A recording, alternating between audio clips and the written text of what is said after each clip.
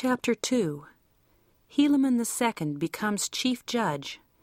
Gadianton leads the band of Kishkumen. Helaman's servant slays Kishkumen, and the Gadianton band flees into the wilderness.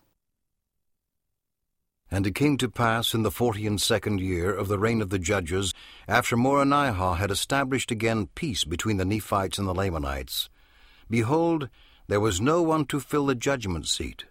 Therefore there began to be a contention again among the people concerning who should fill the judgment seat.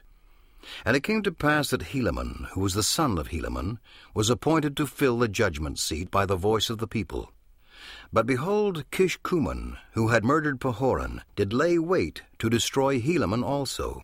And he was upheld by his band, who had entered into a covenant that no one should know his wickedness. For there was one Gadianton, who was exceedingly expert in many words, and also in his craft to carry on the secret work of murder and of robbery. Therefore he became the leader of the band of Kishkumen.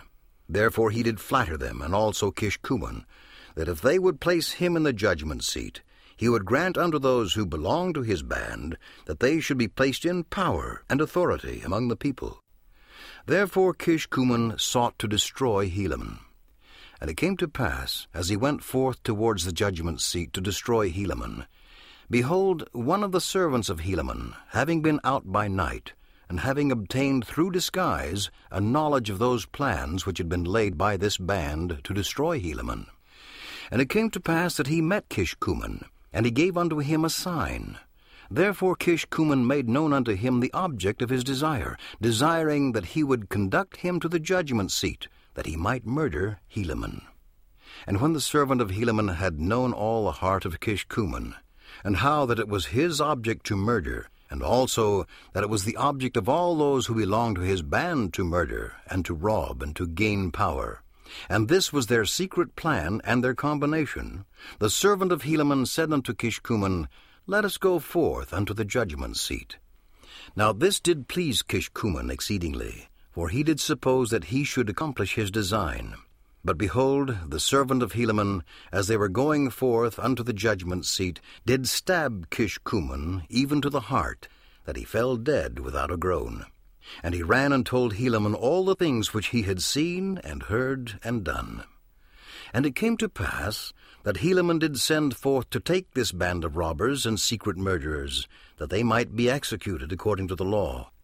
But behold, when Gadianton had found that Kishkumen did not return, he feared lest that he should be destroyed. Therefore he caused that his band should follow him, and they took their flight out of the land by a secret way into the wilderness. And thus when Helaman sent forth to take them, they could nowhere be found. And more of this Gadianton shall be spoken hereafter. And thus ended the 42nd year of the reign of the judges over the people of Nephi. And behold, in the end of this book, ye shall see that this Gadianton did prove the overthrow, yea, almost the entire destruction of the people of Nephi. Behold, I do not mean the end of the book of Helaman, but I mean the end of the book of Nephi, from which I have taken all the account which I have written.